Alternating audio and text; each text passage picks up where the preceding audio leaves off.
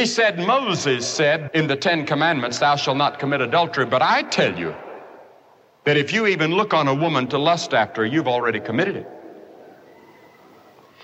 He said, Moses said, thou shalt not murder. But I tell you, if you have hate in your heart against your brother without cause, you're already guilty.